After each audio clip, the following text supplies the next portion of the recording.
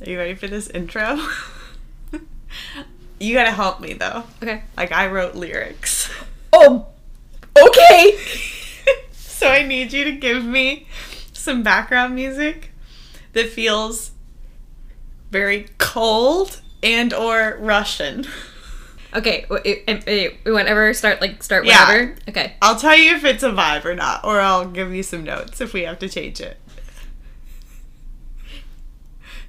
I decided against what I wanted to do. We're terrible at improv. Yeah, well, I'm better at it when it's not music. Think more like Moscow, Moscow kind of vibes. Okay. Welcome, welcome, welcome to the show that can't be missed. It's time to sit on your bum, for this podcast doesn't exist.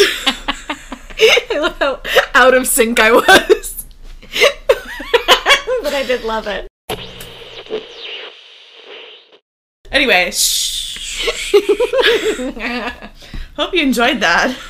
I'm very proud of you. Thank you so much. That was so good. I went to my old friend, rhymezone.com. Oh, I gotta love that. For welcome and bum. They rhyme. Although I'm gonna be very clear that I heard none of what you said because I was too so focused. So enjoy that back in the edit. I hope you laugh. Can you film yourself listening to it? I will. And send it to me because I'll do that. That'll amuse me. But yeah, I'm Shannon. I'm Emma. And this podcast doesn't exist. Hello, You're friends. welcome. We're two best friends. We like talking about stuff. What kind of stuff, Emma? Creepy, mysterious, unsolved, mostly everything. I mean, we talk about everything, but everything. On this podcast, we specifically talk about things that have not been solved in the world. Yeah. Answered. There we go. That was the word I was looking for because it already said unsolved. Yeah. So, but yeah, you get the gist. If you want to know more about our podcast and what we do, or if you want to send us anything, if you want to find us anywhere, all you got to do is go directly to our website at thispodcastdoesn'texist.com. Thank you. Appreciate it. Cool. That's all I got. Great. Now on to your favorite part of the podcast, the gimmick, the lead-in. She's good at them, you guys. The loop-de-loop. Here we go. All right, Emma. Yeah? I have a riddle for you that is actually pretty easy. So if you don't get it, I'm concerned. There's a lot of pressure in that now. I really believe in you. Okay, great. Okay. What will I always want for Christmas, but really don't need? Candles, books, earrings. All right. Okay. All right. You got it's books. Oh, okay. Books is Got the it. answer. I got it on the second try. I should have phrased that. What might make more sense in the context of this podcast? Books. And then I wrote, ready to get mad about books? Let's go.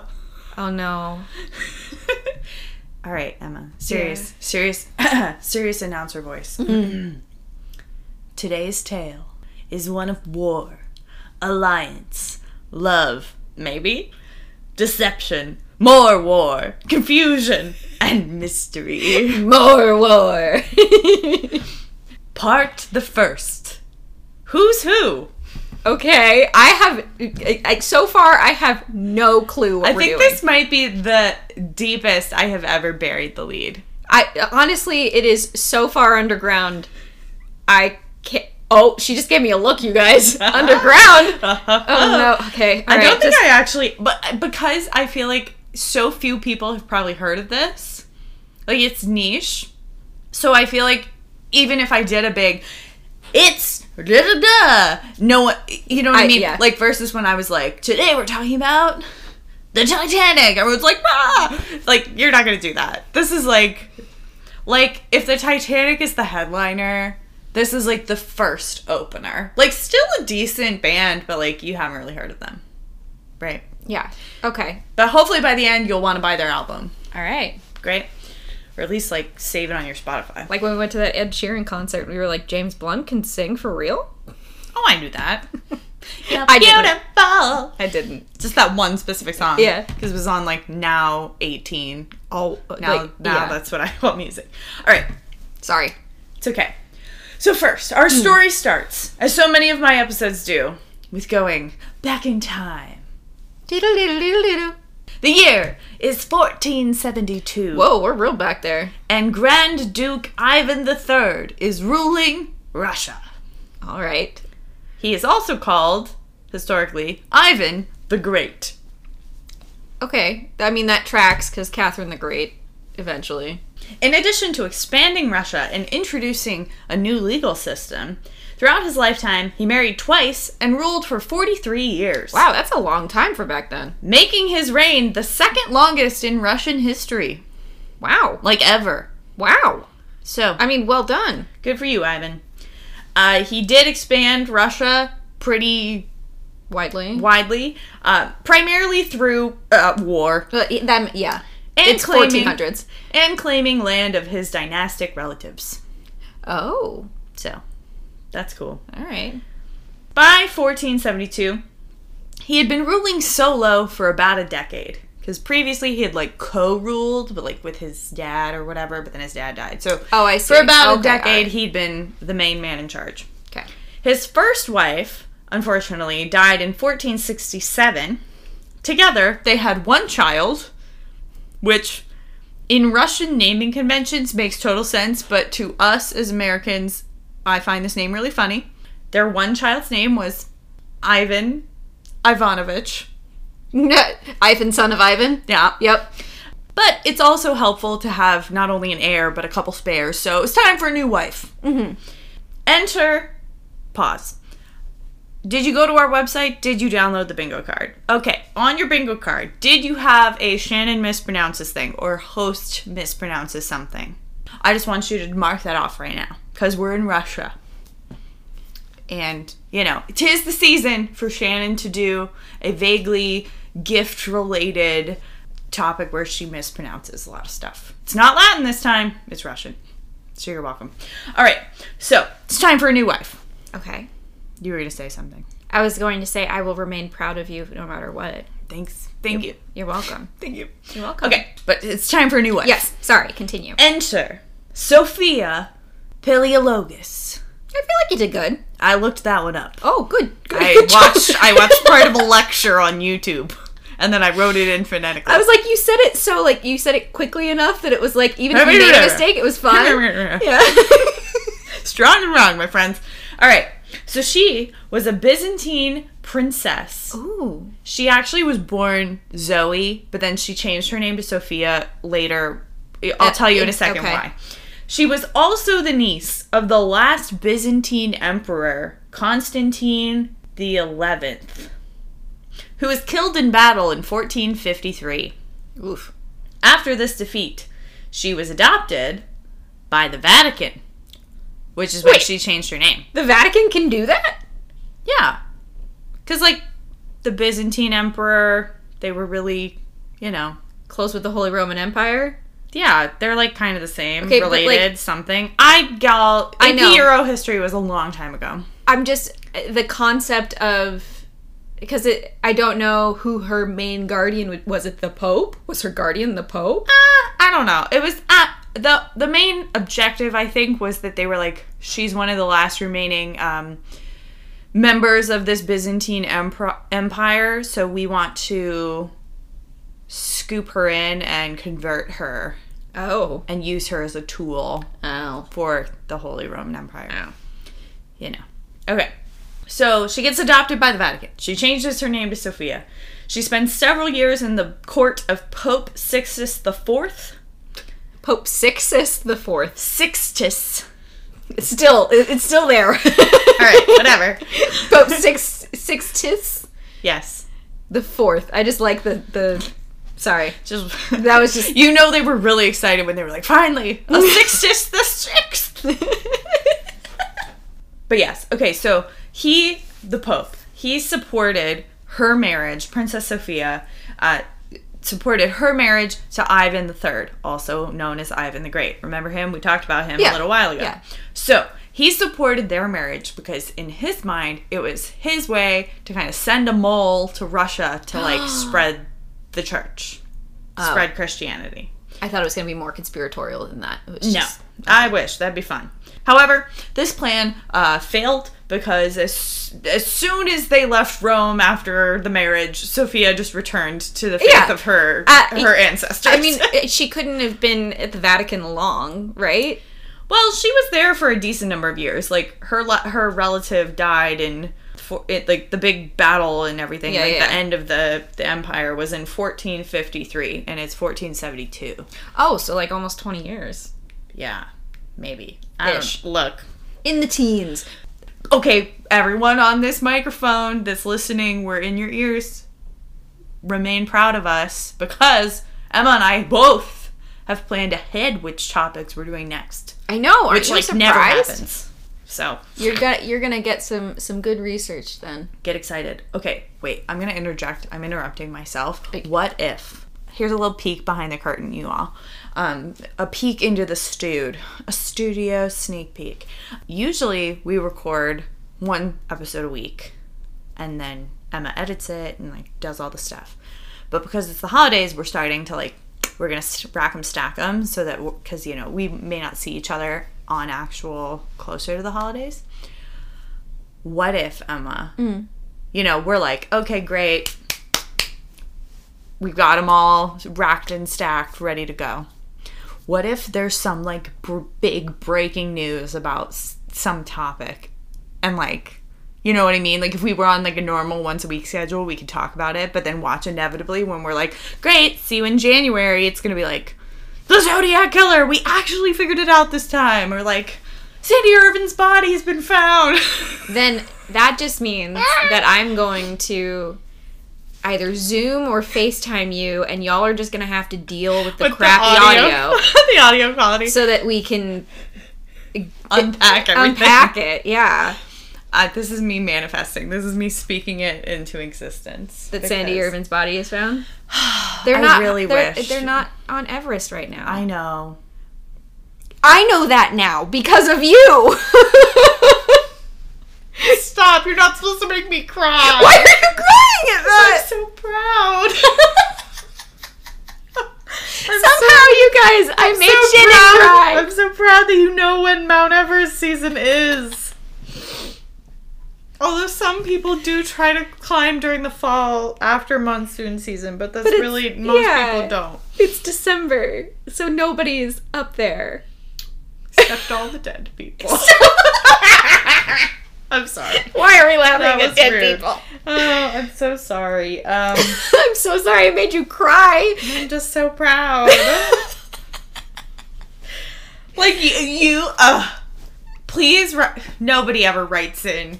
Are you even friends with us anymore, people? Just wondering. Seriously. Sorry. I'm having a lot of feelings. It's the holidays. What was I going to say? Oh, but I hope that if someone ever is at the bar for trivia night or playing Trivial Pursuit with their fam, if you ever get a question right in a competition setting because of something you learned on this podcast, please write in, DM us or something. Emma's raising her hand. Yes, Miss Kylie. So our very first episode, when Shannon talked about Tupac and his murder and potential not murder, I got a message from one of the girls in my small group where she said, I listened to the first episode of your podcast yesterday, and then my family and I were playing Trivial Pursuit, and I got the Tupac question right. Because it was something who were the two biggest rivals in hip hop, or in that culture. I forget what the actual phrase was in the 90s. East Coast, West Coast. And she immediately knew. She was like, my family had no clue, and I got it so right. I was so proud, and we won. And I was like, that's incredible. Amazing. Thank you. So thank you, Abigail. Wow. Remember back when I did that? Who would have thought, based on the type of episodes I typically do, who would have thought that was your first episode? Oh, wow. I mean, I really played into mine, though. My first one was Winchester. Yeah. Was it actually your real first one? No, my real first one got eaten. Was the Bermuda Triangle? No? No, my real first one was the Somerton Man. and then it was eaten by my computer. Right. But I also did the Bermuda Triangle, which was my second one, and then... Ma'am, we're speaking. Sorry. Oh, no. Uh-oh. Are you low? Better eat those Hershey Kisses, y'all! Oh, yeah. This dude has snacks, friends. Wait. ASMR. I'm gonna hate that. Oh, I dropped one. I'm gonna hate listening back to that. I mean, I'm not gonna eat close to the microphone. I'm not a monster. Anyway, I've done it again. I've managed to make this episode about Mount Everest. It's not. You really need to revamp the bingo card so that Mount Everest and Titanic are both on there, because you have talked about both of them in the first 15 minutes of this episode. Of this recording, excuse me. You know what? I'm not mad about it. What can I say? I'm a marketing specialist. I'm very good at staying on brand, okay?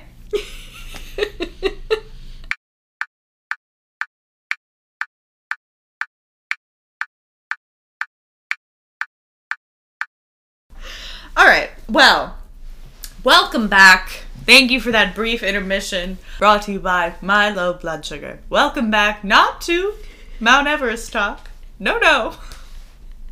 But this podcast doesn't exist, which in fact, confusingly, does exist, unlike Mount Everest talk or This Is Not National Treasure podcast. I just really like that Milo Bloodsugar is now a new person in this podcast. Catch me at a drag king show as Milo Bloodsugar. Milo Blue Sugar. Sugar. Blue Sugar. Milo Blue Sugar. He's French, apparently. I really...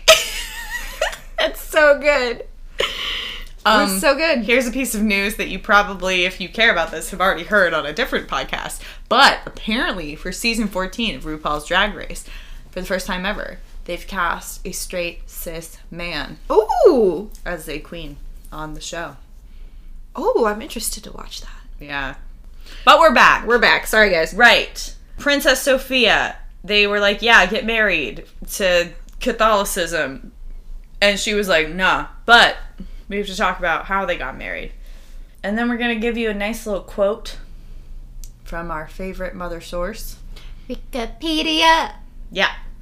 Following his second marriage to Princess Sophia, Ivan developed a complicated court ceremonial on the Byzantine model and began to use the title of Tsar and Autocrat. Oh. Also during the reign of Ivan and his son, Vasily III, Moscow came to be referred to by spokesmen as the Third Rome. Philotheos, there you go, Philotheos, a monk from... You guys, I just need you to know that every time Shannon encounters a word that she doesn't know how to pronounce, she, of course, as you can hear, stops immediately. But the way she looks at her computer is like accusatorily, like, how dare you? Oh, see, from this side of the face, I'm interpreting it as just Windows 97, like, bong. I mean, bong, like that sound effect. You're not wrong. Every time you go to refresh your brain, it just goes, no. Okay, Philotheos, a monk from Pskov. I'm sorry? Pskov. Bless you? Pskov. Pskov.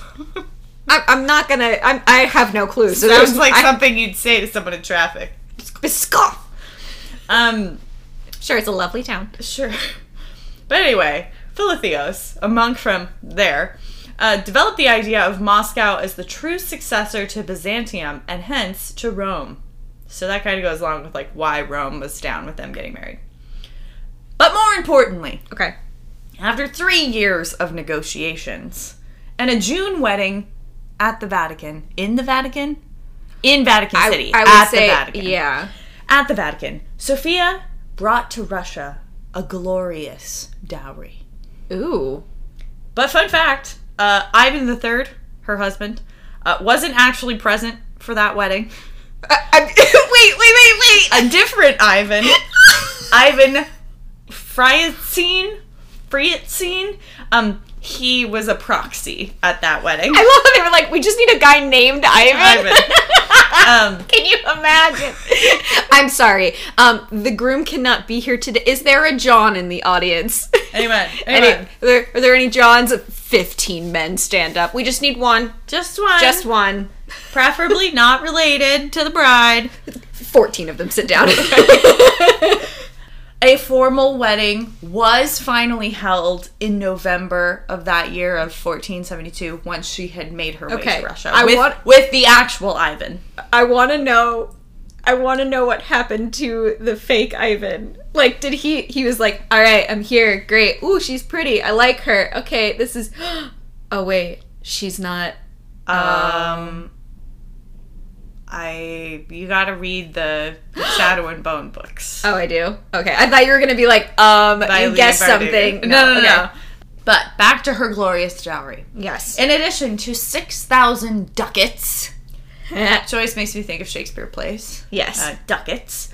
Sophia's dowry is said to have contained many rare Greek, Latin, and Egyptian works from the libraries of Constantinople and Alexandria. Emma's holding her face. She looks like Edvard Munch's Scream right now. Guys. And gals and non-binary pals. All of you. Every single person on this planet. I need you to know how much I would give just to see all of this stuff. Oh my gosh! Okay.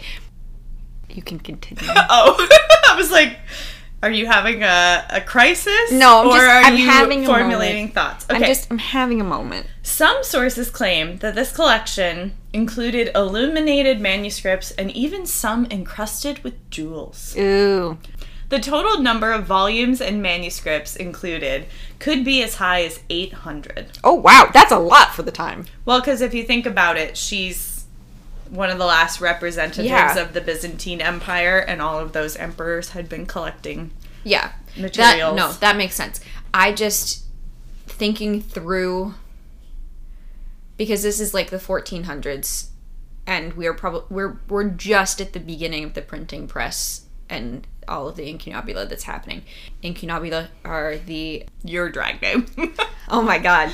Are the very first, like, it's a, I don't know what the time frame is, actually, I don't remember, but they're the first set of books printed during that time period, so it's like basically the very first books ever printed, which means that these 800 works were all handwritten, probably by scribes, and handwritten books make me so happy. Sorry, this is gonna be an Emma geeking out. You were right. Okay, you guys, she warned me a little bit. She was like, I think that you are going to enjoy this episode because you are a nerd. And I was like, okay. I don't know what that means. You were right. You're right. Yeah. You're right. Well, because then she asked me, is it like an Emma kind of episode? To which I was like, it's a Venn diagram in the middle, right? Like... Yeah, this is definitely a Shannon episode on the history portion of it being a historical mystery. But when it comes to, like, books, you guys, most of my degrees are in that. So, like... All of them. All of them, basically. I have 2. Most of my degree. I have 2. All right. This collection, as you laid out, was so valuable that Ivan... the king / the great. Yeah. He decided to keep it in a secret location. Most likely underground. Most likely under the Kremlin. Oh! Which, the most famous Kremlin is this particular one that's in Moscow. But a Kremlin itself is a fortified fortress. So there are Kremlins. Okay, thank you. Kremlins lowercase in other places in Russia, but... the Kremlin is used often to describe the government, and yeah. Thank you. I appreciate that clarification. I had to look at it because I was like, Wikipedia really pulled its weight on this one. If you can donate to Wikipedia, you should do that. Yeah, especially for Christmas. Christmas! I'm so funny. In the middle of the night. So he hides it all underground, to which then I wrote, talk about reducing library access for the average person, am I right? Wow. Library access is important. It is important. I don't disagree. We don't have time, but I let the record reflect that I am very fired up about all of the attempted book banning that's going on in this country right now. I don't even want to talk about it. Woo! All right. So, it makes me so angry. All your kids can read all the stuff they want to find out on the internet, just saying. All right. Yep. So, great. She's brought all these books. He's really into it, and like he continues to add to it while he is, warring and expanding Russia and whatnot. But it's probably underground. But we don't know. Like, we don't have like a Dear Diary. Today my wife brought a bunch of books and I put them underground. Love Ivan. The great. He signs off in his diary. Dear Diary. Love Ivan. Okay, did you not do that as a child? I wrote Dear Diary. I don't know who I thought it was. Not like it was a sentient being, but I was like, I feel like love me. I feel like that's a very therapeutic thing to do because it takes the weight of whatever you're putting down on paper off of you and not necessarily into the ether, but you're telling someone else. Well, see, that was my problem. I was like, theoretically, no one should be reading this, right? But I'm like, when my kids, yeah, exactly. When my grandkids find this diary, they're going to want to know what my life was about. So I have to be very specific about every detail that I give, and I need to make sure that it's as true to the story as possible. So they need to make sure that you guys need to know, like, when you read it, it needs to be legible. If I ever messed up, I need to cross it out. I'm gonna say right now though that every single diary I ever had, max 10 pages filled in, and that was it. I was gonna say, I went to visit my Aunt Judy with some other members of my family, I think when I was 10 or 11, like 5th grade. Okay. And we went to either a bookstore or like a stationery store, and she bought me this very beautiful journal where all the pages are like handmade paper. Ooh. You know, like you little can bit see rough. like the little floral seeds in it or whatever. I did not finish that journal until like senior year of high school. Oh, wow. So it's very much a highlight.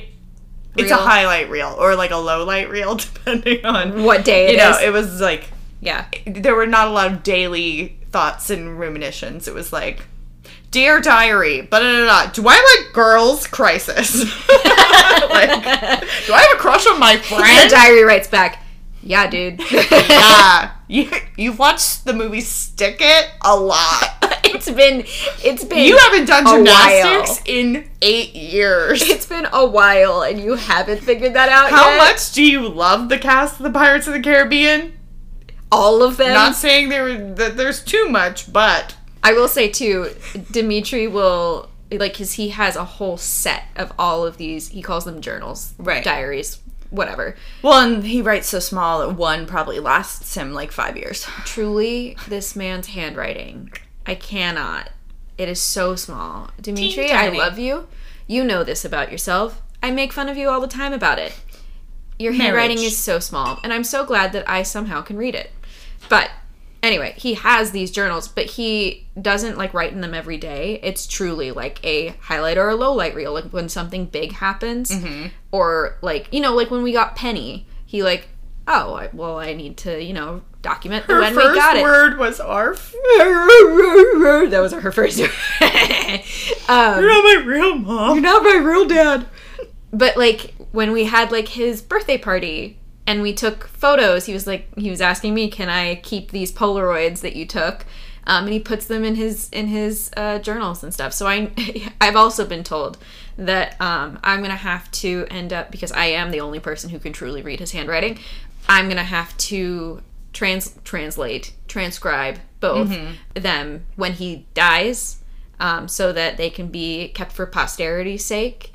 But I'm not allowed to read them until he's dead. It's like a historical document. Like, kids aren't learning cursive anymore, so they can't read the Declaration of Independence. He's like, no one's going to be able to read my historical documents. You got to transcribe. You got to type them up, babe. Get put them but in only when I'm a dead. Hologram computer thing. But joke's on him, because I'll probably end up dying first.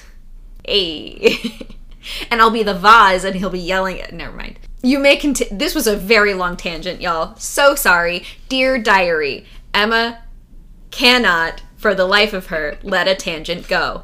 Love, Emma. I don't even remember how we got here. Like, I looked at my notes. Usually my notes will, like, clue me into how we got on this.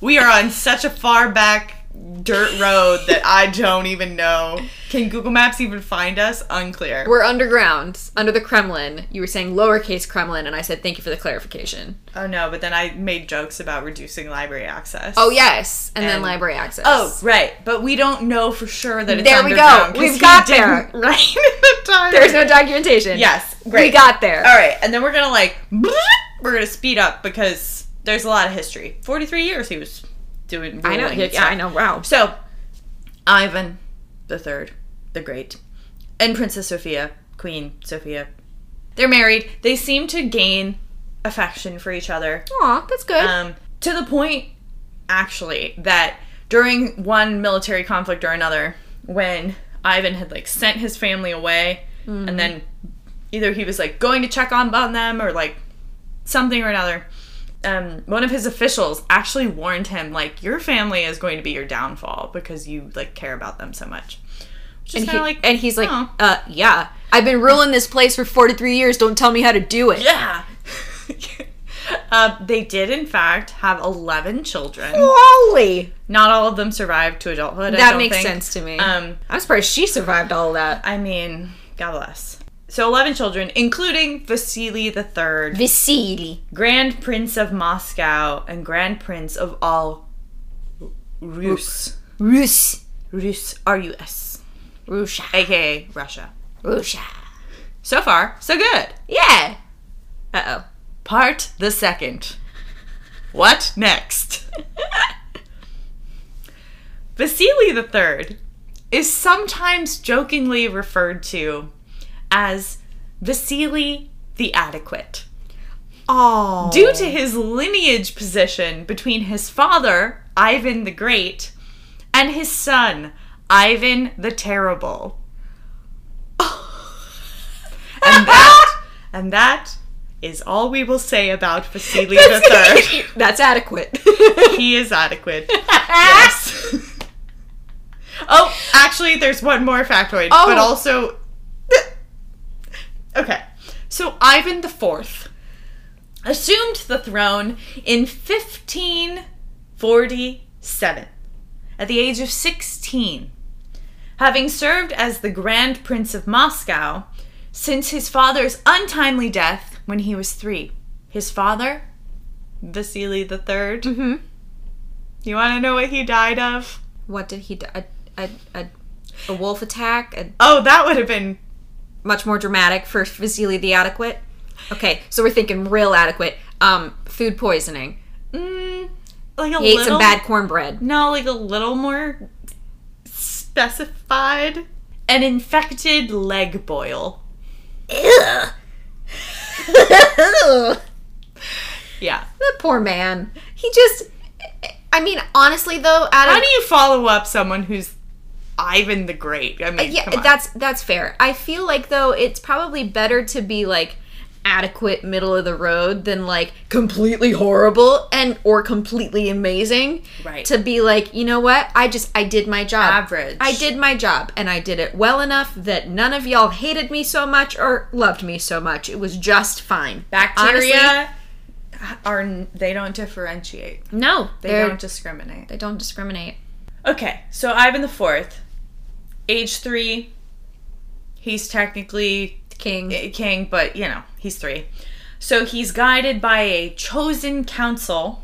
Gotta love those. Well, actually, like, his mom was kind of there to be, like, a regent, but then, like, they kind of killed her off when he was 8. So this council has been in charge this whole time. They killed her off? Yeah. I don't have any more information about it. There's a lot going on. There's a lot. Oh my gosh. Okay. Okay, so... we're starting to get a little, like... Okay, but all that happened. It's now 1547. He's 16. And he becomes the first official Tsar of Russia. Okay, because his grandfather was like, this is... He, like, bounced around the term. But I don't know if I want it. But then he's the first one to be like, it's me. Okay. This is real. This is me. This is exactly where I'm supposed to be. Look out, because here I come. You and I are singing 2 different songs. I know. Okay. It's fine.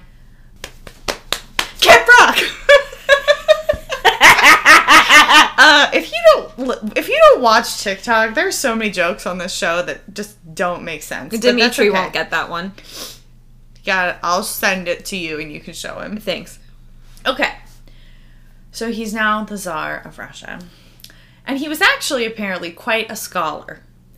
He composed music, and he collected 2nd century Chinese texts and manuscripts. Oh. Or no. 2nd century Chinese texts and manuscripts from his own era to add to the library created by his grandmother's dowry. Okay. 1, that's super cool. I'm glad that you are branching out into other spaces and places.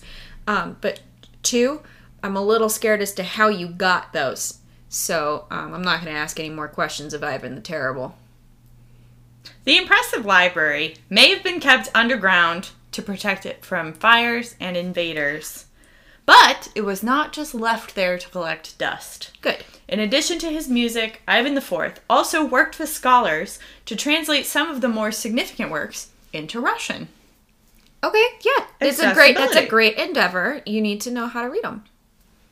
However, one legend states that the scholars refused to continue the task of translating these works as they feared that the Tsar would use the knowledge gained from certain black magic texts to terrorize his subjects. Were they that scared that he was gonna hurt his people? So, the terrible of his title does not necessarily refer to his personality, but rather the fear that he puts in the heart of his enemies. So, like, Ivan the Fearsome, the Formidable. It's like in, remember Stardust? Yeah. Shakespeare? Yeah. Yeah. That. Yes. So, mostly not referring to his personality. Oh. Mostly. Oh. And we're going to go to our mother source once more. Wikipedia. In a new key. I know. Sorry about that. I didn't really mean to do that. Contemporary sources present disparate accounts of Ivan's complex personality. He was described as intelligent and devout, but also prone to paranoia, rage, and episodic outbreaks of mental instability that increased with age. Oh. So happy you're in charge of an empire. Content warning. Awfulness? Just generally. I'm sorry. You should have gotten that at the top. We should add that to our intro. Like, no matter what, there might possibly, most likely will be some kind of content warning in this. Hope you don't mind. But we don't swear, so it's okay. Some of them are... Surely we've done at least one episode that's not full of awfulness. Vine Ring. But people got murdered, maybe. Oh, that's true. Winchester was just spooky. Yeah. She's a cool person. She's a cool ghost. I'm a cool ghost. I'm a cool ghost. I'm not like other ghosts. I'm a cool ghost. I'm a cool ghost. Okay. So, Ivan IV, Ivan the Terrible.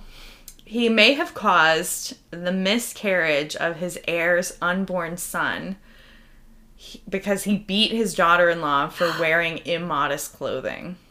Okay, I want to know what that immodest clothing was. I know that you don't have that information, but what could have possibly been so immodest? But he's also described as devout, but also like irrational anger. Monster. So maybe she like walked past him, or like he saw her ankle. Yeah, or like not wearing a veil or something. So upon learning this, so sad. His eldest son, the husband/father in this situation, his name was also Ivan. Of course. He confronted him and was like, "Hey, Dad, could you like maybe not beat my wife, my pregnant wife?" And Ivan the Terrible struck him in a fit of rage, which led to his son's death. And that's like, so sad. Yeah, it's not great. It's so sad. Because there's also, I know that there's probably a piece of this where it's like, this person is mentally unstable. Yeah. And it's just a non-understand, an ignorance, like, you know, not on anyone's part, but like just an ignorance of how do you deal with that? Well, and also he's the king, the czar. Like there's no real way of dealing with that. I think if any of our recent politics have shown, if people are in power and displaying irrational behavior, no one's really going to speak truth to power, which I can relate to my current obsession Uh-oh. I've been Theranos Yes. and all of it, which I'm mad that, like, it's just an elaborate scam. It's not unsolved. Otherwise, I would be doing a Theranos episode of this podcast because I'm shocked, shooketh, surprised that I did not pay attention while it was happening. And I was like, how did I not know about this? If y'all want to hear Shannon talk about that or hear us talk about any kind of solved things, maybe, boost the podcast to a point where getting a Patreon makes sense for us, and maybe we give you some short little snippet episodes of us talking about I true can't crime. promise that it would be short. I can't promise it'll be short either. If this episode is evidence enough, I want to know how far you are through your notes, Shannon. 3 of 9. Great. We're 46 minutes in. Oh boy. All right. Well, so bad, not good. Bad. Very, very bad soup. Yeah. Ivan the Terrible died of a stroke on March 28th, 1584, apparently in the midst of a chess match with Bogdan Belsky, thus leaving the game permanently unfinished. Ooh, that I like. Much to John Green's frustration. Unexpected celebrity mention. Yeah. He made a Vlogbrothers video back in 2011 about the library of Ivan the Terrible. And it is peak 2011 YouTube energy. Like, it warmed my heart. Like, it took me back to high school of like, oh. Have you put it in the show notes? I have. Great. Okay, I'm gonna go watch that. Yeah, John Green. It's a fun time. That's lovely. Ivan's previous acts of violence within his own family left the throne to his childless and politically ineffective youngest son, which led to the rapid end of their family's dynasty. Womp womp. Seriously, like... Maybe you shouldn't have been so terrible. I like making that sound. I just needed to make it. Well done. Thank you. Part the third. I really like the way that you've organized this. It makes me happy. Is it real? I'm sorry, wait, what? The earliest reference to the lost library was in 1518, when Mikhail Tripolis, Okay. widely known as Maximus the Greek, back when there were so, like, few known people in the world that you could just be like, yes, so-and-so, the Greek, was sent to Russia and came into contact with Moscow Grand Prince Vasily III. So we're going back in time a little bit. All right. The son average, of Ivan III the Great. The adequate. Yes. I do this a lot to remind us which Ivan and who we're talking about. It's totally fair. Yes. So he's in contact with Vasily III. Tripolis's reputation as a scholar and translator of significant works into Russian brought him to the attention of the Grand Prince. Yeah. A meeting between Mikhail and Vasily is described where, quote, countless multitudes of Greek books, unquote, were shown to Mikhail by Vasily. Oh. The third. A Russian contemporary of Mikhail wrote a biography of him called, quote, The Tale of Maxim the Philosopher. Aw, that sounds like a wonderful book. What a bestie. Right? Write a biography of me. Yes, ma'am. Thanks. You're welcome. This biographer, Prince Kurbsky, a memory. I mean, he is He's a a memory now. He's a memory and a member of the Moscow nobility. Described this meeting between Mikhail and Vasily III. Kurbsky wrote that, quote, Maxim was astounded and impressed, and assured the prince that even in Greece he had never seen so many Greek books. Ooh. Unquote. I like that. There are remaining pieces of correspondence between Kurbsky and Ivan IV that reflect a working knowledge of ancient and Byzantine literature. So this guy that wrote the biography of the Greek guy that talked to Vasily, there's letters between this biographer and Vasily's son, Ivan the Terrible. Great. All known manuscripts, all the Greek manuscripts that we're aware of, that we have proof of, had been brought to Russia during the 17th century. Oh. Meaning that in order for Ivan to possess such knowledge, other unknown to us documents in Latin and Greek had to have found their way to Russia earlier. Which would make sense, like, in terms of where Sophia came from. Mm-hmm. Because, which is weird to say because it was Egypt and, in the Byzantine Empire, but, like, Greek would have been the prevailing language, and Latin would have been the prevailing language specifically of written.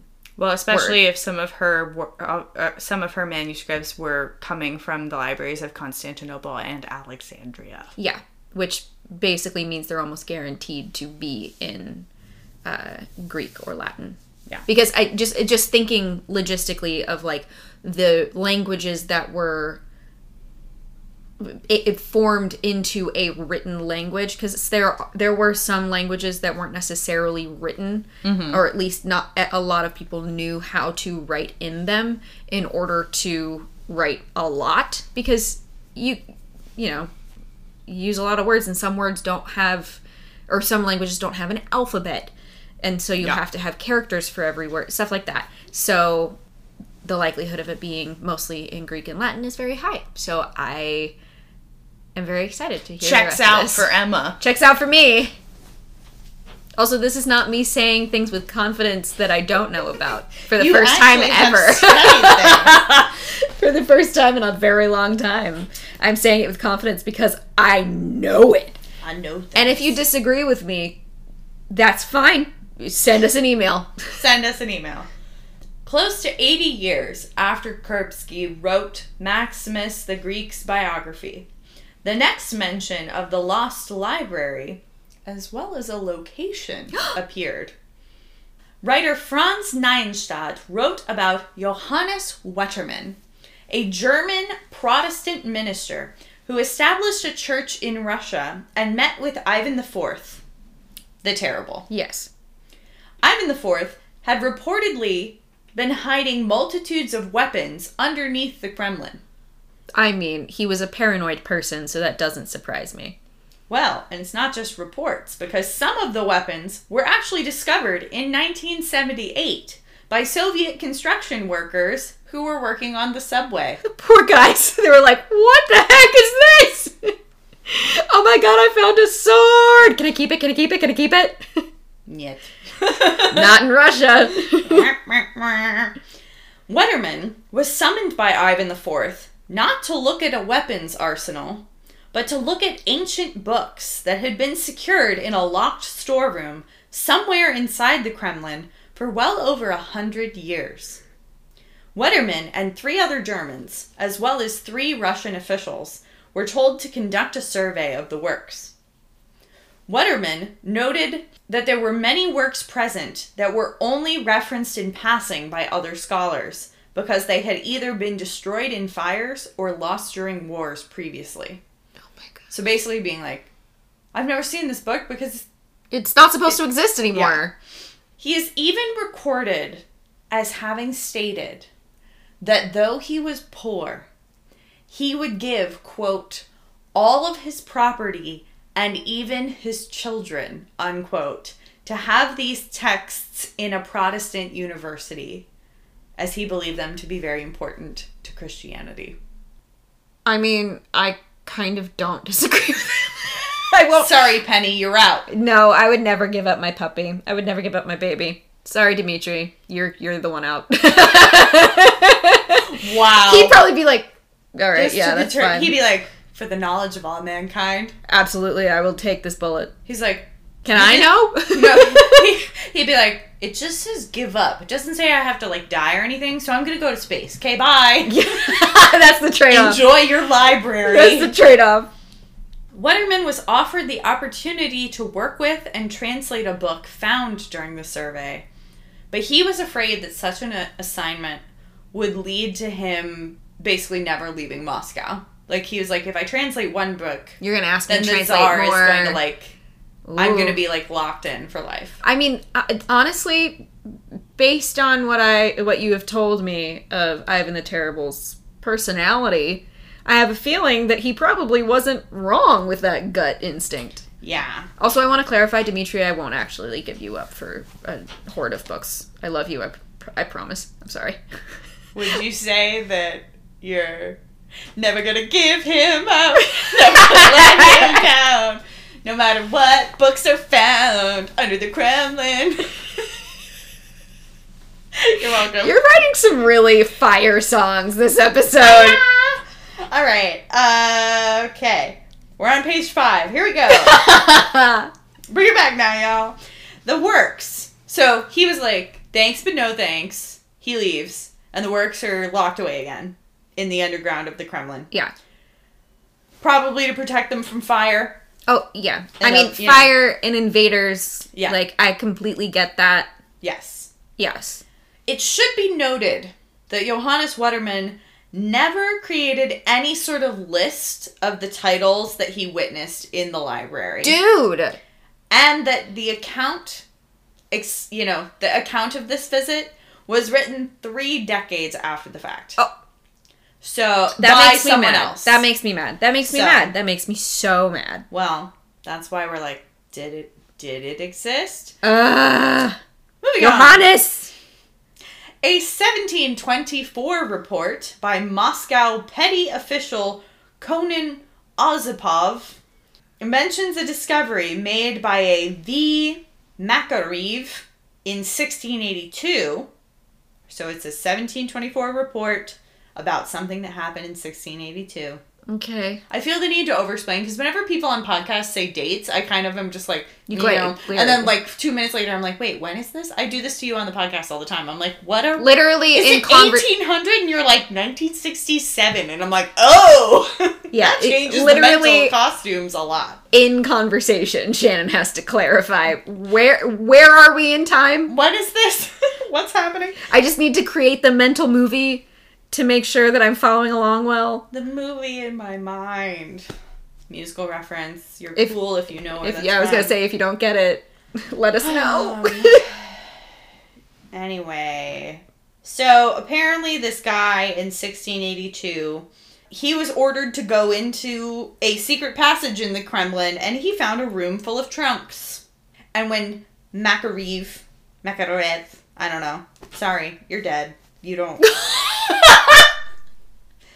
I love that as an excuse not to pronounce it right. Sorry. But he reported the room full of trunks to the Princess Regent, Alex Even... That last bit is definitely not Russian. Princess Sophia, but not the one I talked about before. She made it forbidden for anyone to go look in those rooms. Probably because she was like, I want to keep it for myself. Don't look at it. Thank you. It's mine. We don't know. There is also an anonymous source listing books from an unnamed Tsar's library, which was discovered by Professor Christopher von Dabilov at the University of Dorpat, which is now Tartu in Estonia, and he discovered this list in 1819.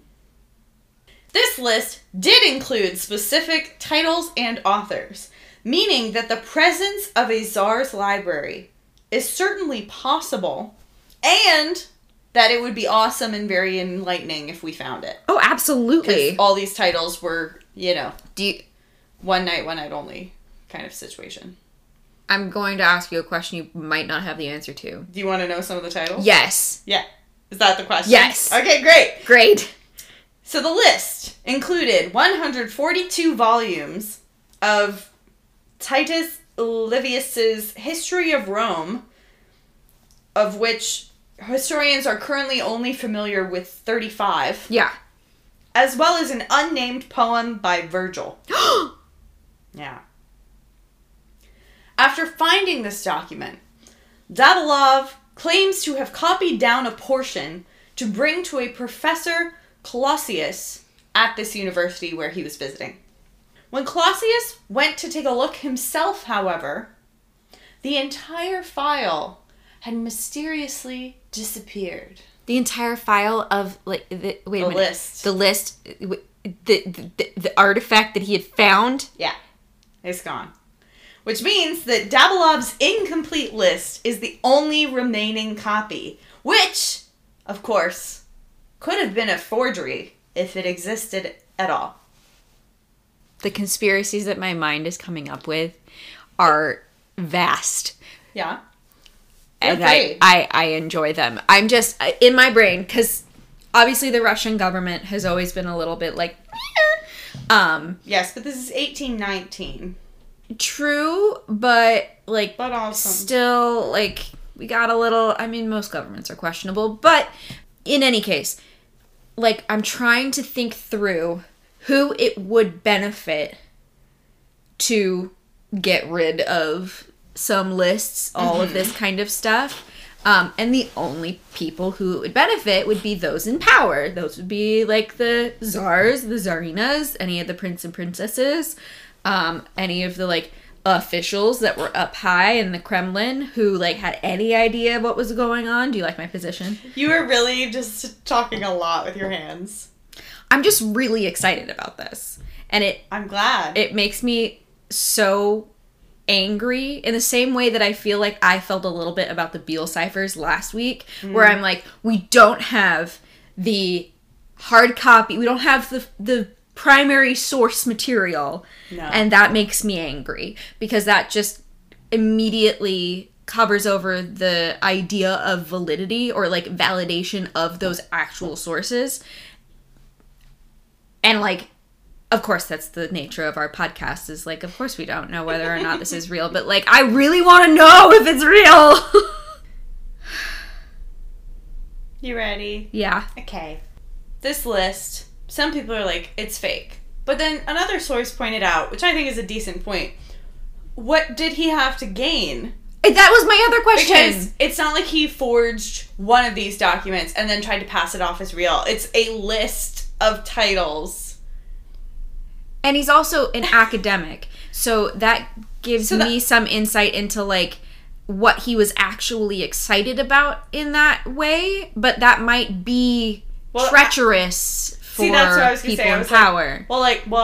I was going to say, yes, he's an academic, but him being an academic is the only benefit I could see of him forging it. Of, like, now, you know. That's true, all too. These years later, we know his name. Like, 2,000 years later, we still know him. He finally becomes a piece of history, like he's always wanted to be. Oh, that would be such a good mystery. Movie, novel, something. Yeah, something. All right, coming in hot with another name that's challenging. Alexander Hamilton. Nope. Alexander Filyushkin. All right, Filyushkin. An associate professor of Russian history at the St. Petersburg... Nope. Petersburg is what you couldn't say? I got ahead of myself. Alexander Filyushkin, an associate professor of Russian history at the St. Petersburg State University, has his doubts that the library itself ever existed. Ooh, okay. See, I have to get his name right because he's still alive. I love that that's an excuse. The new standard. No, that's not true. We should try and respect everybody. Okay, firstly, it's likely that the Byzantine emperor would have sold off at least a portion of the impressive library to fund his war efforts and or to get his family to safety. So that's, like, starting all the way back. Yeah. That, like, maybe Princess Sophia's library wasn't actually that big. Secondly, all of the sources that lend credence to the legend are fairly flimsy from an academic perspective. I can see that. Yeah. Even if the library of Ivan the Terrible had existed, it could have easily been destroyed, some researchers believe. Moscow survived 3 huge fires during the 16th and 17th centuries. Oh. In 1547, 1571, and 1626. And all of these could have burnt the hidden library to a crisp. That's disappointing. Even if it was underground? Because fire can move. Yeah. Fire can move, Emma. Wow. Wow. Fire moves. Fire. Another theory is more far-fetched. Okay.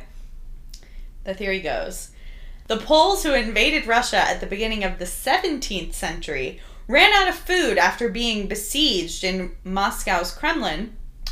So apparently, they ate the leather covers of the folios and destroyed what was left over. What? Okay, no. I just thought that was funny. No. And I'm going to tell you probably why. The way that they would prepare, based on what I am remembering, because this is also like, these are the Greek texts, the Latin texts, all of the stuff that could potentially be ancient enough to all be handwritten. The way that they would have prepared the potential quote-unquote covers would probably be, yes, out of animal skin of some kind, probably vellum. It would have been treated. It would have been potentially waxed. It would have had, it would have been stiff in some capacity. And I'm going to tell you right now, trying to chomp through that is not going to happen. It's not. All right, debunked. I mean, potentially it could have been thin leather. It could have been very, like, soft leather. They might not have even been in leather because it just... All right, anyway. They're not the kind of books you think of as books now. Like, they're not... More scrolly kind of things. Even so, like, it would have been, like, Coptic texts that didn't necessarily have a cover in the way that you think of a cover now. Like, it's just... I just need to do this. Nerd. You know it's true. This is the biggest thing that, like, we were watching a Muppet Christmas Carol last night, and there's a scene where they're closing up Scrooge's shop for Christmas, and it's Kermit and all of the rats who are all of the bookkeepers who are, like, singing a song, and it's One More Sleep Till Christmas, and they're going around and cleaning up the shop, and they're all, like, pushing account books, up against the wall and, like, putting them on shelves and stuff, and I turned to Dimitri and I was like, those books are correct. The Muppet Christmas Carol got it right, except for the four edges, which would not have been marbled, but otherwise you guys did a great job. Literally last night. So I'll do it myself. Nerd! There it is. Alright. Still others claim that before his death, Ivan IV, Ivan the Terrible, placed a curse upon the hidden treasures. No! Ivan! Why? I always do this. I'm sorry. You react in the middle of my dramatic statement. I just get so excited. It just takes the steam out of it. Oh, I'm sorry. I get so excited. I just think it's funny. Oh. Okay. The way that you said that made it sound like you don't think it's funny. No, in this instance, I'm just like, what an observation I'm making right now.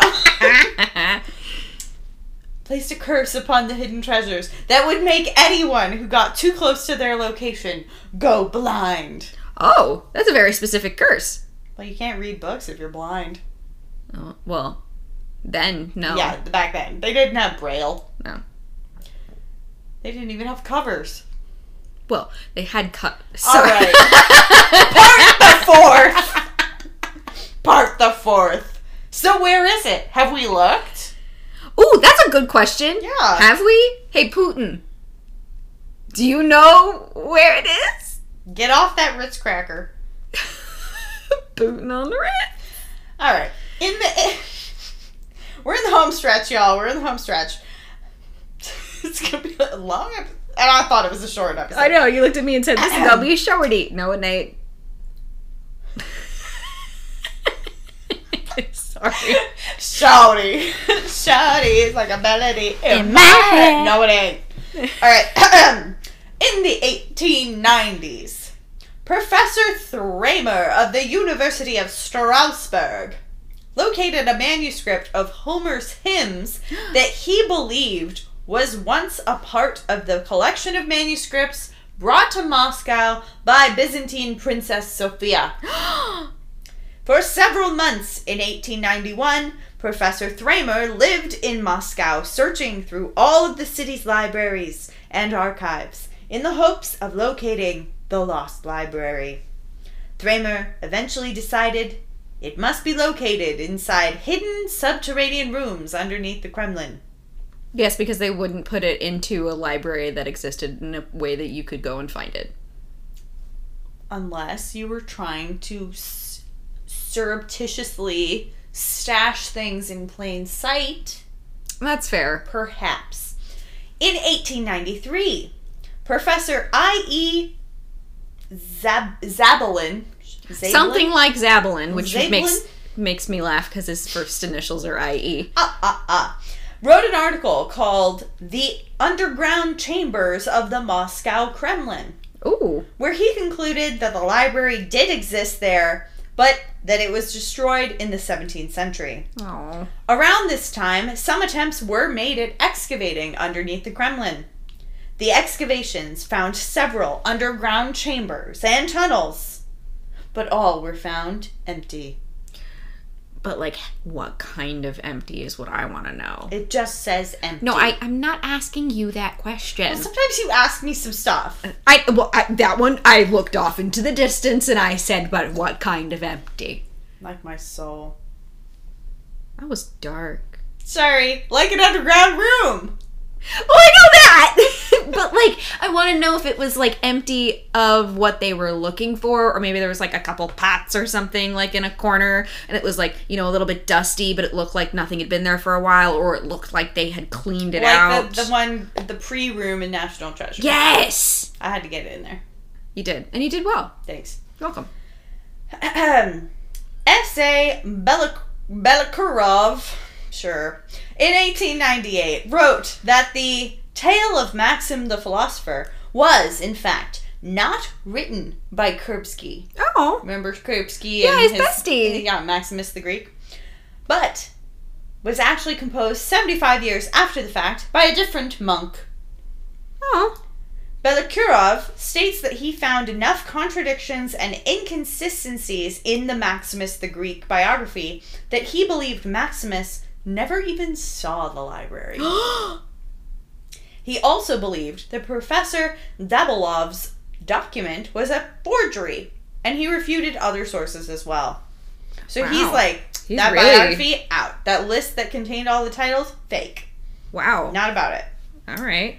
Russian archaeologist Ignatius Stiletsky spent much of his life searching for the library, having found maps of the Kremlin from different centuries. So he was comparing, Ooh. he was contrasting, he was looking.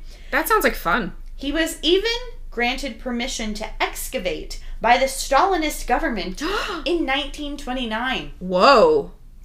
Although excavations began in 1933, they were discontinued in the following year after the assassination of Sergei Kirov. The outbreak of World War II put a kibosh on any more searching. that makes sense. Stiletsky died in 1949 Oh. without the chance to resume his search for the legendary library. And there wasn't anyone who was... That's sad, because I feel like if there had been people he had been working with who were like, yeah, we want to keep going. Like, I feel like at that point it wouldn't have mattered. A lot of it... So, y'all, it finally happened. I logged back into JSTOR. Yes! This story. But several of the articles kind of painted him as not a lone wolf in the way that we think about it now, but kind of like the eccentric. He was kind of the only one that still sort of believed. Yeah. Like Milo Thatch. Yeah. At the beginning of... Or Ben Gates in National Treasure. Yeah. Like, they believe, but everyone else is like, buddy. Milo Bloodsugar. Yeah. Yeah. Yes. Although, I will point out that World War II, Russia... Do you see where I'm going? Oh, I do. Yeah. No, I'm there. Yeah. Mm-hmm. Like maybe while they were moving some other really valuable stuff. Maybe some things that were a bit bigger. Yeah, like a whole room. Yeah. Made of cool stuff. Are you confused? Go back and listen to all of our episodes, but specifically the one about the Amber Room. So cool.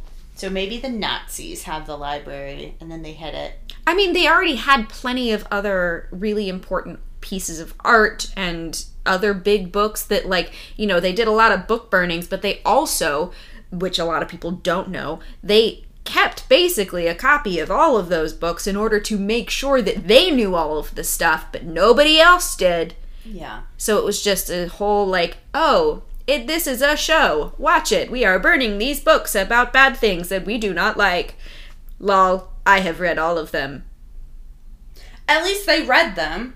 These parents trying to ban books, they're just like, no, it's bad. They haven't actually read it. They don't follow the protocol. I hate everyone. All right, moving on. By the 1990s, yeah, baby, archaeologists had broadened their search beyond the Kremlin into Sergeyev Posad, where Ivan moved his court during the later years of his reign. Okay. Alexandrov, which is the capital of his fiefdom, and the village of Dyakovo, where a secret door leading underground was found in the Church of St. John the Baptist. But they haven't found anything. Oh, well, that's probably like a cold place to keep dead bodies. Sorry, that completely put a damper on things. Anyway, here's what I thought. This was not reflected in any of the research. This was just This is a Shannon thought. It's a theory. It's not really theory. It's just an observation. So, let's say the library existed. Let's say that it managed to survive up till all now. This time. Yeah. Well, not till now. But I would not be surprised if it was uncovered, if it had survived and it was uncovered during the Bolshevik Revolution of 1917, I would not be surprised if it was then destroyed. Because the Bolsheviks hated the Tsar and the monarchy and everything they stood for. So why would they not destroy the library that was created by the first ever Tsar ever? Would they know, though, that it was...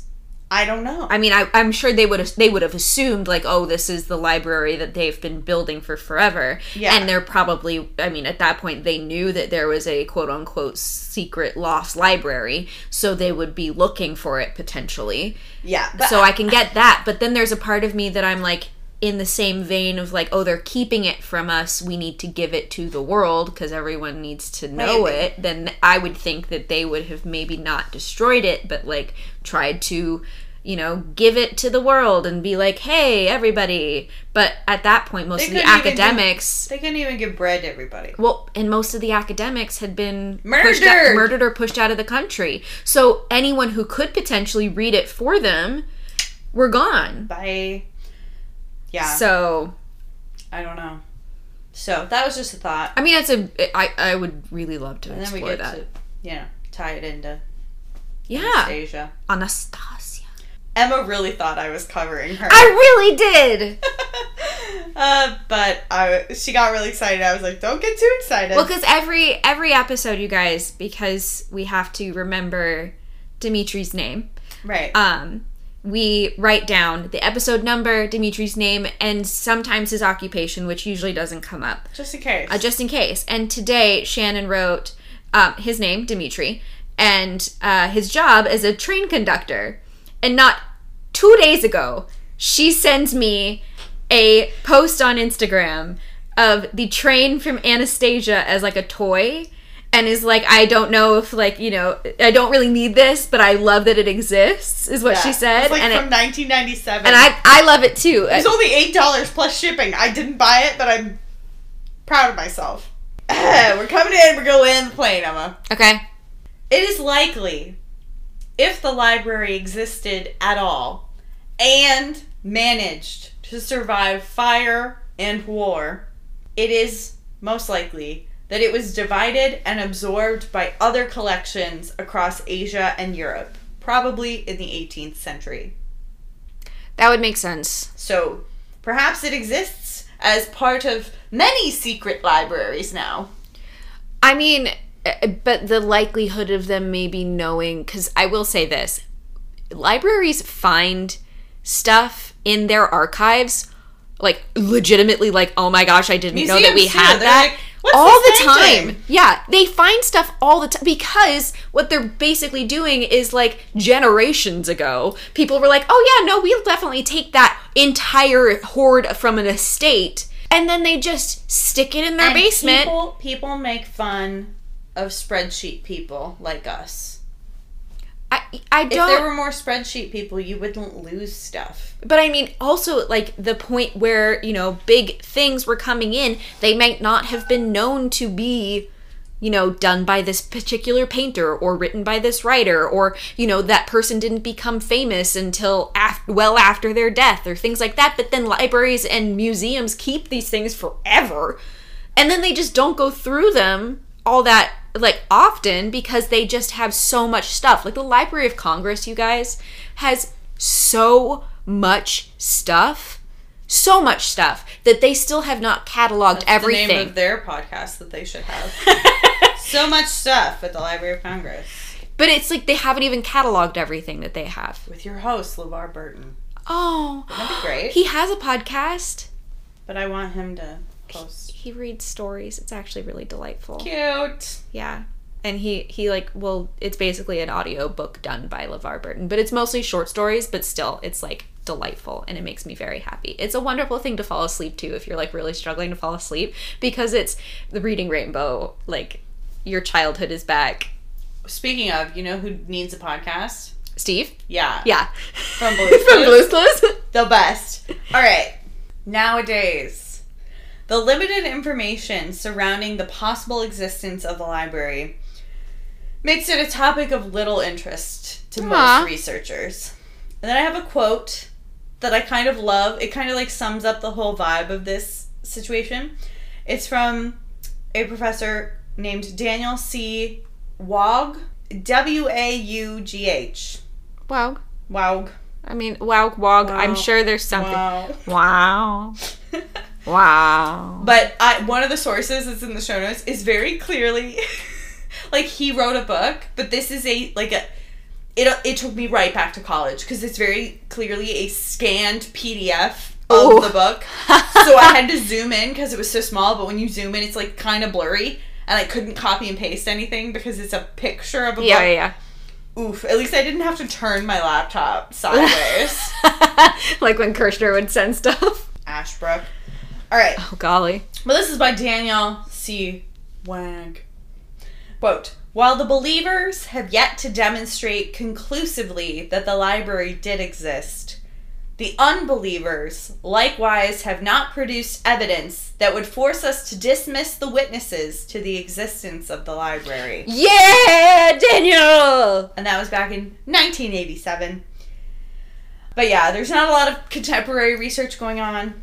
Instead, treasure hunters and conspiracy theorists continue to carry the torch, hoping that one day mysterious vaults beneath the Kremlin will reveal the lost secrets of Byzantium, ancient Greece, and beyond.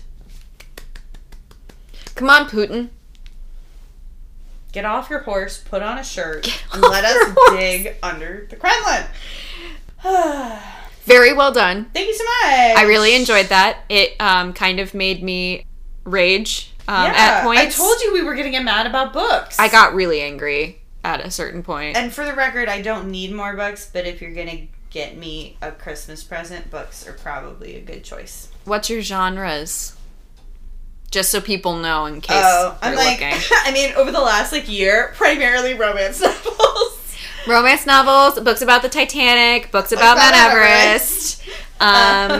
Anything that has to do with getting the band back together. Yeah, that's a good one. Some light fantasy. If it's gay and it slaps.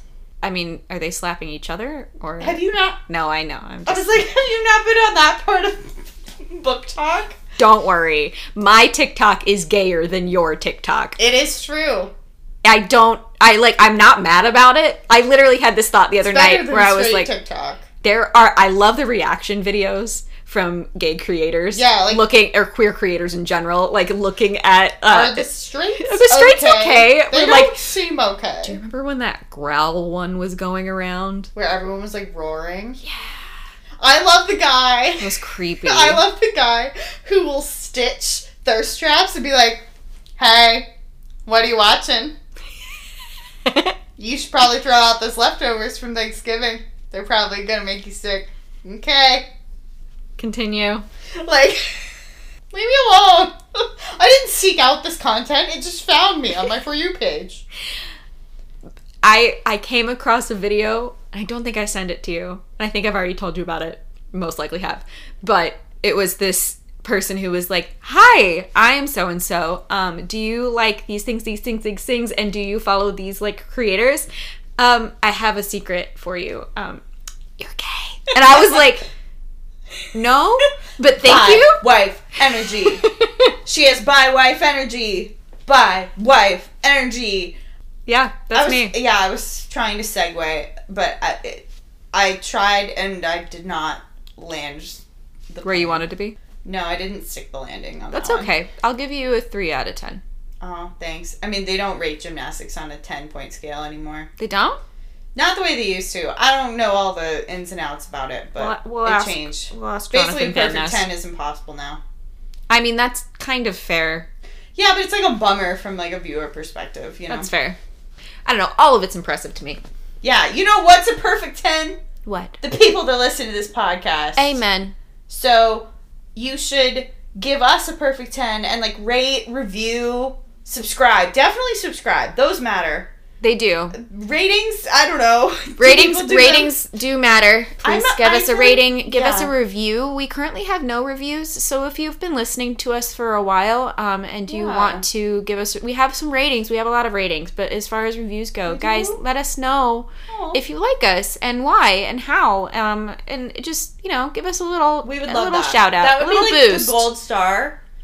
If you would like a thumbs up of affection and love from us. Yeah. I would love if you could comment on the Instagram post from this day's episode. This day. On this day, an episode was posted. But if you can go to our Instagram and comment what your favorite moment was or something, let us know that you're out here and you're listening. Yeah, because we don't get to interact with you guys the way that, we interact with each We're other. We're just two weirdos sitting in a room together, so... Guys...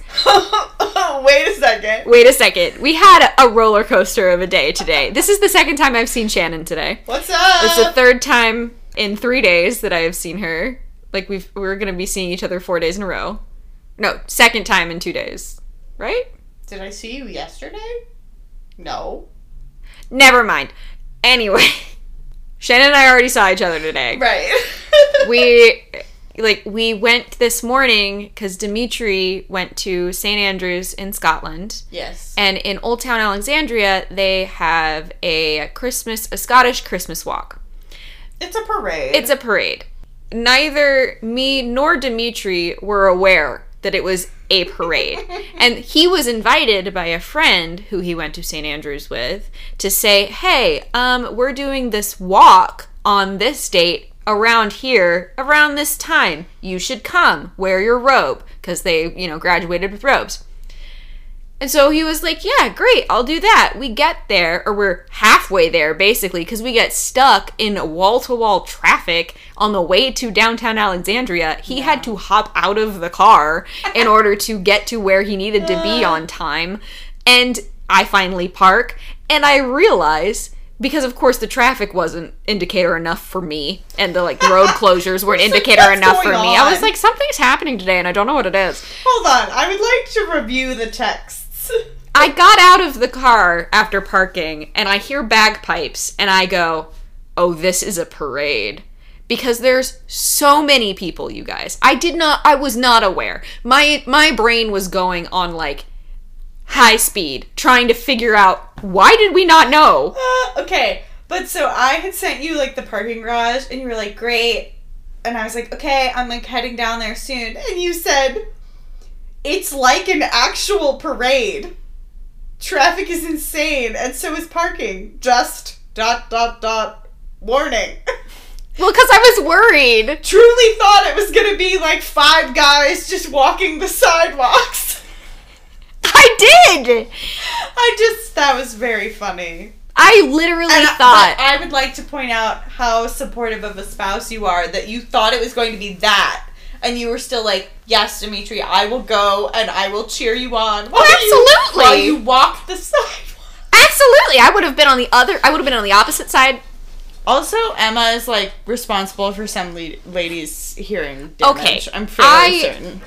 She has no volume control. You may have noticed on this podcast. Yeah, I have no volume control. But as Dimitri came... First of all, he was behind a group of Mormons. It was a rather surprising And I was taking video of that, not realizing that Dimitri was behind them. And so the video is of me going, the Mormons are here! And of Shannon going, hello! And I'm taking a video literally just to capture the fact that the Mormons are in the Scottish parade. And then I realize my husband is there. Surprise! And I scream and point to the point where my finger is in the video of me pointing. And the woman next to me audibly goes, Jesus. I didn't hear that part. And I turned to her and I go, I am so sorry. I did not mean to do that. You're like, that's my husband. And she goes, it's fine. I just wasn't prepared. And I was like, me neither. Like, clearly. Well. So it's been an eventful day. It has been a day. Emma, you missed the most important part. I'm sorry. What else did we see at the Scottish parade? We saw an entire clan dressed in both their kilts and their tartan. Uh-huh. And also Star Wars outfits. All of their costumes were like Star Wars meets Outlander, and it was great. Incredible. First, we saw like 2 teenage-ish height Jawas. And so like the ones with the cloaks and the dark faces on the inside. I turned to Emma and went, I bet the conversation went like this morning. Mom, what are you wearing? Child, you only said I had to walk in the parade. But then we turn around and we recognize that there are like stormtroopers. There was a woman wearing Obi-Wan Kenobi's outfit, but also with her tartan around the middle. Which was perfect. They also had 2 tiny ponies. Which Shannon didn't even notice. I was so distracted by the Star Wars. And I had to go twice. Shannon, a pony. Ponies. It's been a day. It's been fun. And then we went to Russia. We got mad about books. Happy holidays, everyone. Happy holidays. From a Scottish bagpiping Santa and these 2 weirdos in a room. These 2 Irish weirdos in a room. Aye. But we all hate the English. Sorry, Tom King. Oh my gosh! The poor Crip King hasn't even gotten a mention in like 5-6 episodes. Like we have to get it in there. Tom, let us know if you hate England too. And until next time, remember, this podcast doesn't like this phrase, it doesn't exist. All right, we're supposed to whisper.